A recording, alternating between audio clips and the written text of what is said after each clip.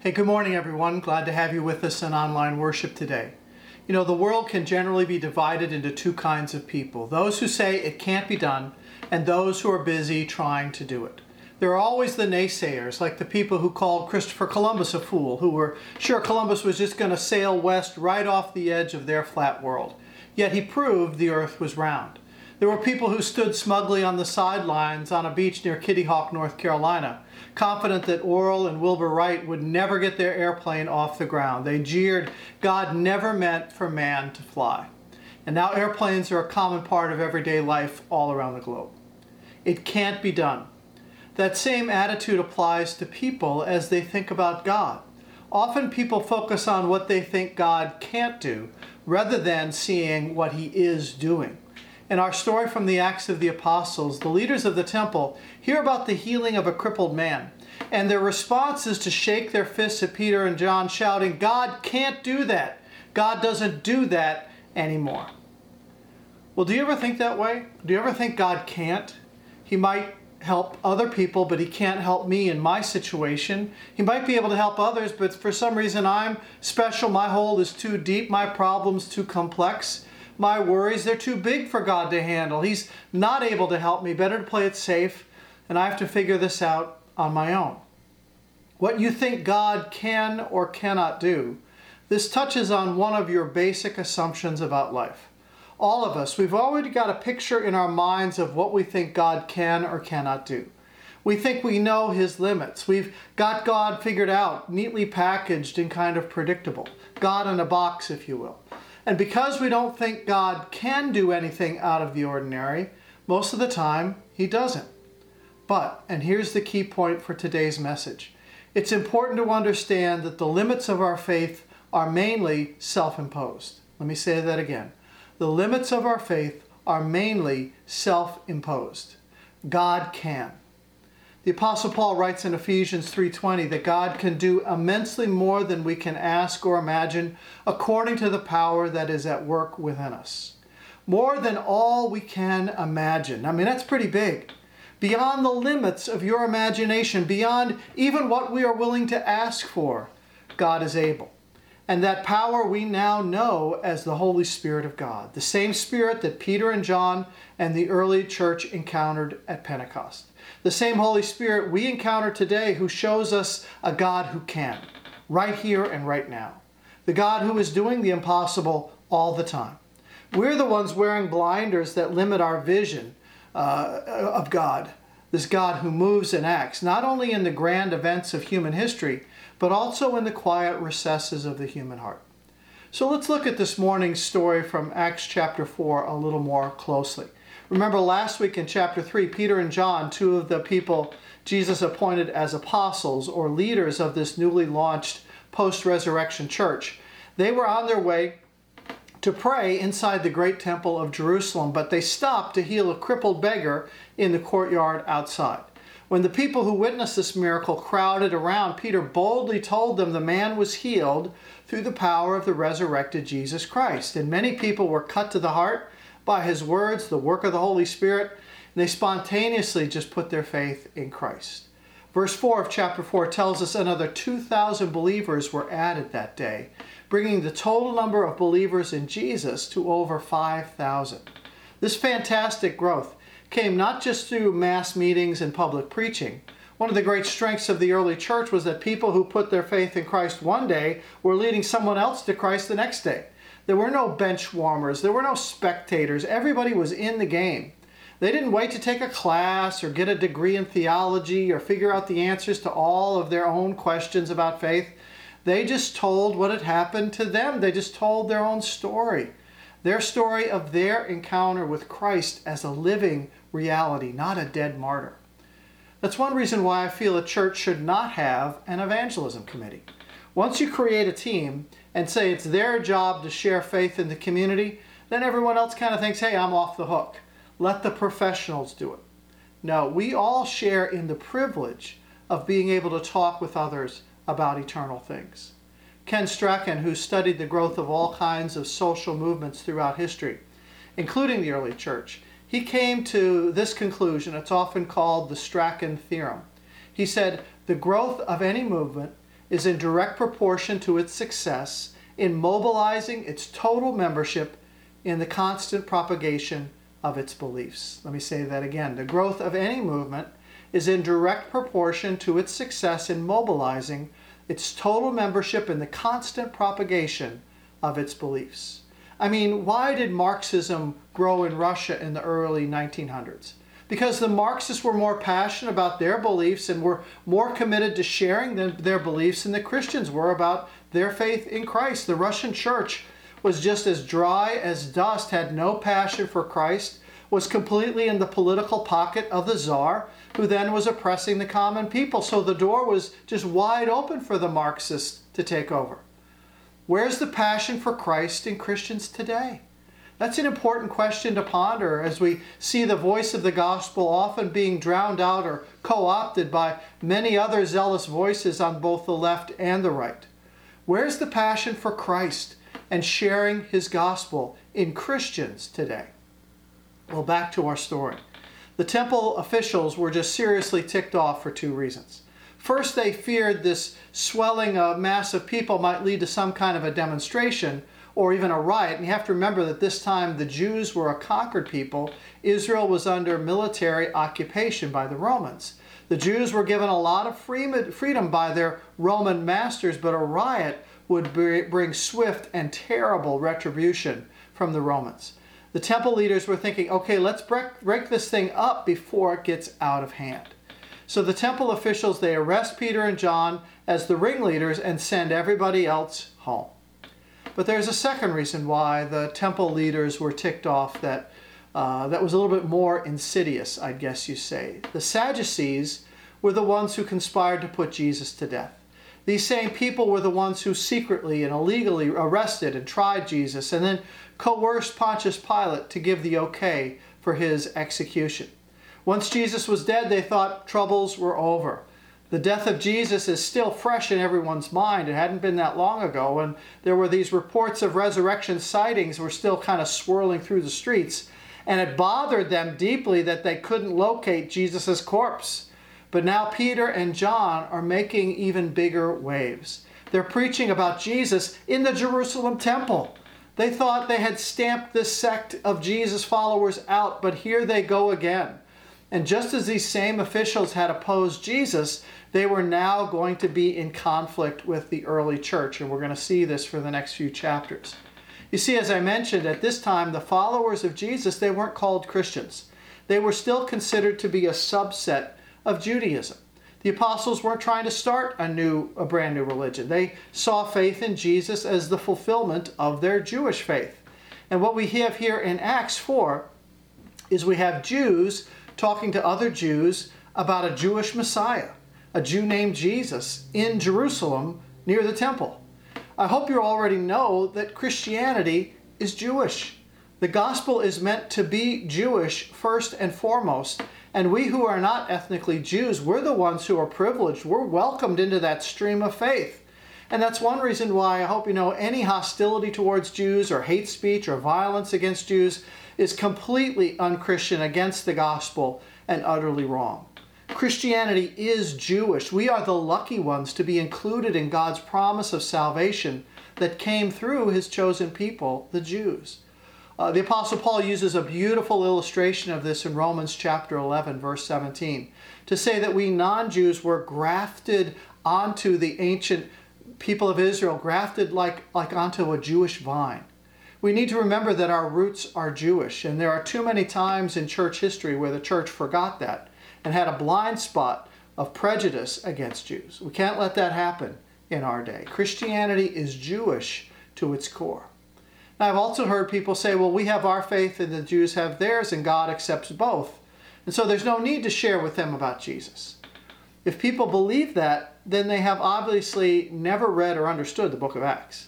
Peter and John, and in fact all the first followers of Jesus, they're all Jews who are talking to other Jews about the necessity of faith in Jesus Christ for Jews. There aren't two different paths to salvation. There aren't many different paths that people can take. Peter makes this point crystal clear in verses 10 and 12 of our passage when he's asked to explain how this man is healed. Let me read that passage in 10.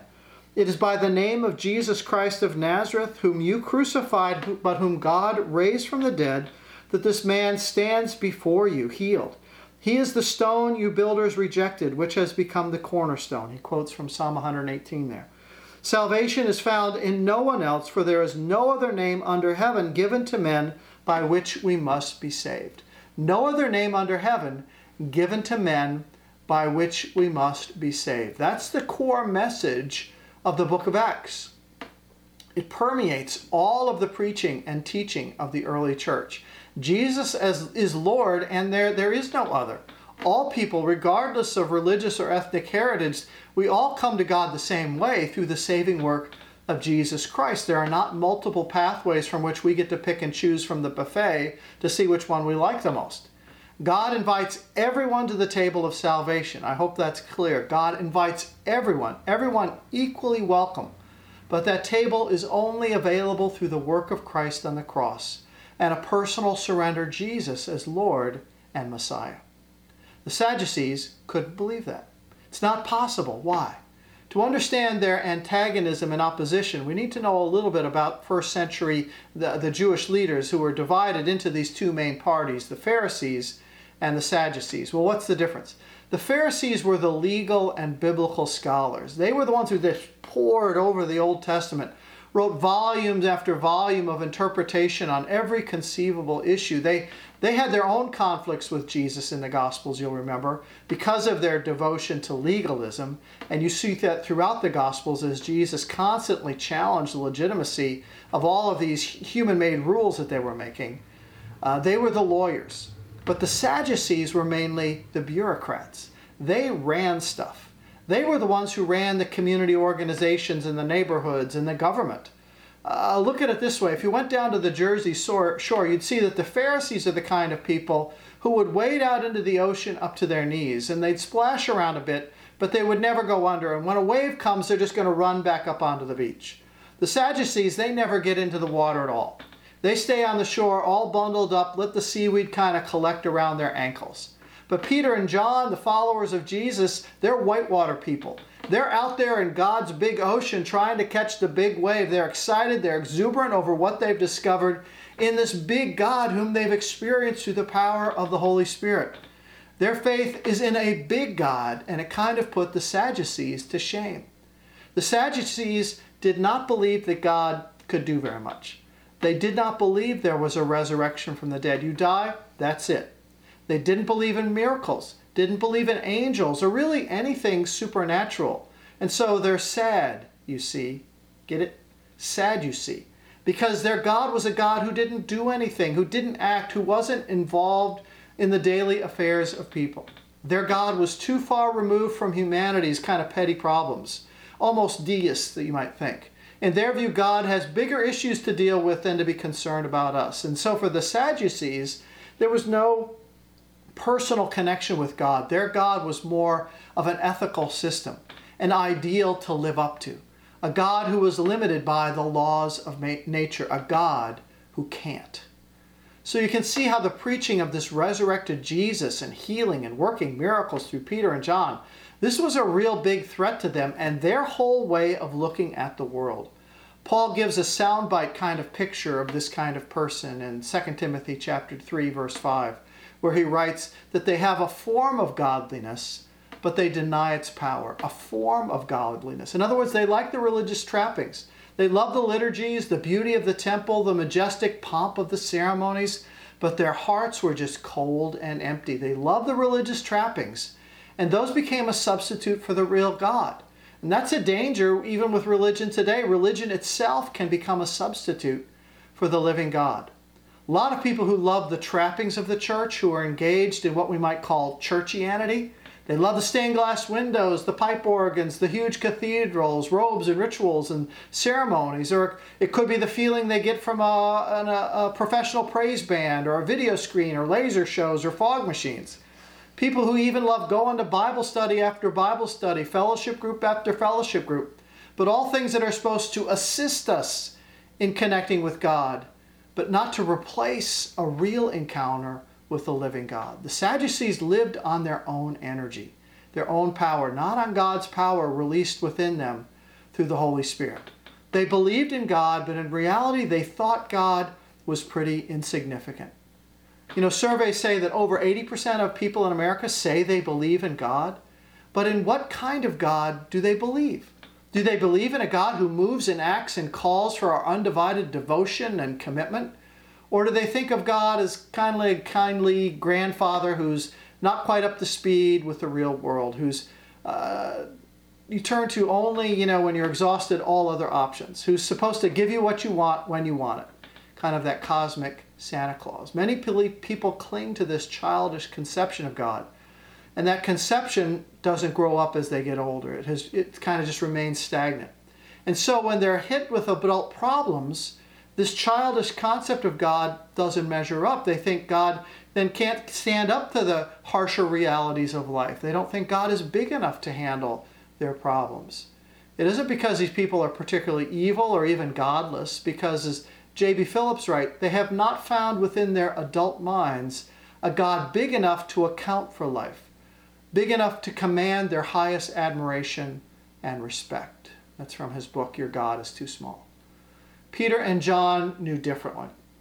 They knew God to be a living and active, able and willing to be involved in our very lives, a God who had changed them from the inside out, a God to whom they'd surrendered everything through Jesus Christ. And so standing before the temple leaders, Peter and John were technically on defense, but then they go on the attack.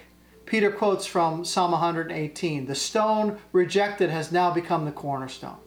Jesus' temporary humiliation being set aside through the crucifixion is now reversed through the resurrection, and a powerful demonstration of the Holy Spirit shows him to be the most important, most exalted one. You thought he was discarded at the bottom of the pile, but God has raised him up to be the pinnacle. The evidence is right before their eyes, and the Sadducees choose not to believe. The facts were in God's favor, but facts are not enough. A person can witness a genuine miracle and still not put their faith in God's hands. Reason would tell you to believe in Christ, but issues of faith are not usually solely rational. People can always find some other way to explain things, and we're often confused about why people won't accept the truth if it's clearly presented to them. Faith never comes through merely a rational argument. It is much deeper than that. Faith in Christ always strikes at the core of our personalities, to our deep need for self-protection, to our will and the giving up of control to a God that we can't control. That's scary for most people. For the Sadducees, but also for us. Is our God too small? Where are we limiting God in our own lives or in our church? Where have we said God can't, or God won't, or God isn't able? Are we willing to take our blinders off and see what our big God can really do? Remember the verse I read from Ephesians 3:20. God can do immeasurably more than all we can ask or imagine, according to the power that is at work within us. God can do more than we can ask. But first we need to imagine, to let our thoughts go in new directions, to dream of what God might do. An historic church like ours, we should always celebrate the past, but we also always need to dream about the future. What do you think God wants to do in and through us in the future? Looking beyond the election, because somebody will win and somebody will lose, but life is going to go on.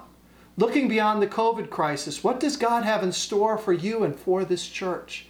It's a time to think big because we have a big God.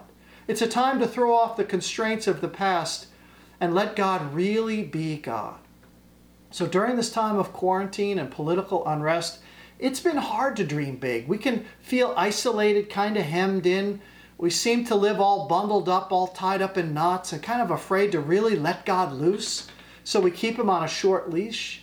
As we look to the future, to this coming week, to the next few months, to the next decade, let's really believe that God has great things in store for this church. Let's get excited about what God can do.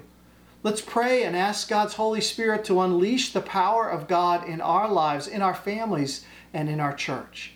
How big is your God? Where in your life are you saying God can't? Where have you constructed these self-imposed limits on what God can or cannot do? Where is your God too small? Where do you say, I'm beyond God's help?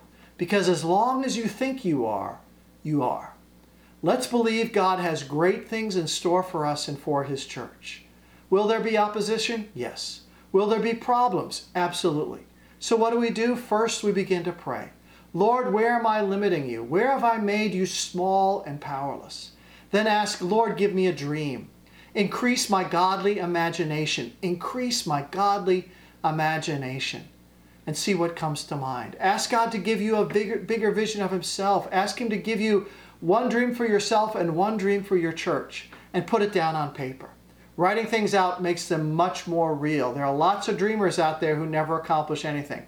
All they do is dream. But put your dreams on paper and you have a much better chance of seeing them come true.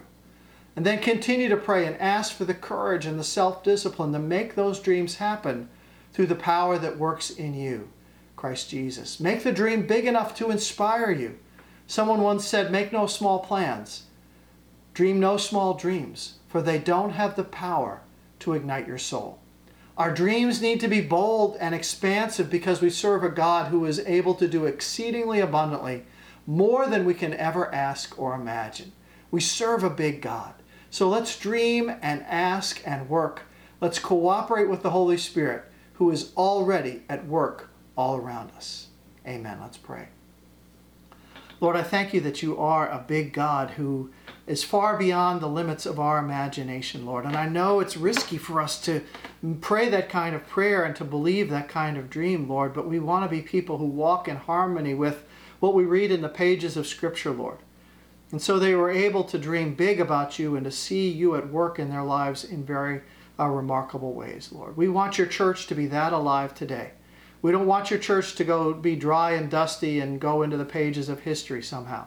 This is the time for your church to rise and be alive, Lord. And so we pray that that would start with us individually, start with us in whatever small groups we might be involved with, Lord, and start with us in our worship and our service to each other and outwards to our community, Lord. So inspire us this week. Help us to believe in a big God and to look for you at work in our lives. We thank you now in Jesus' name.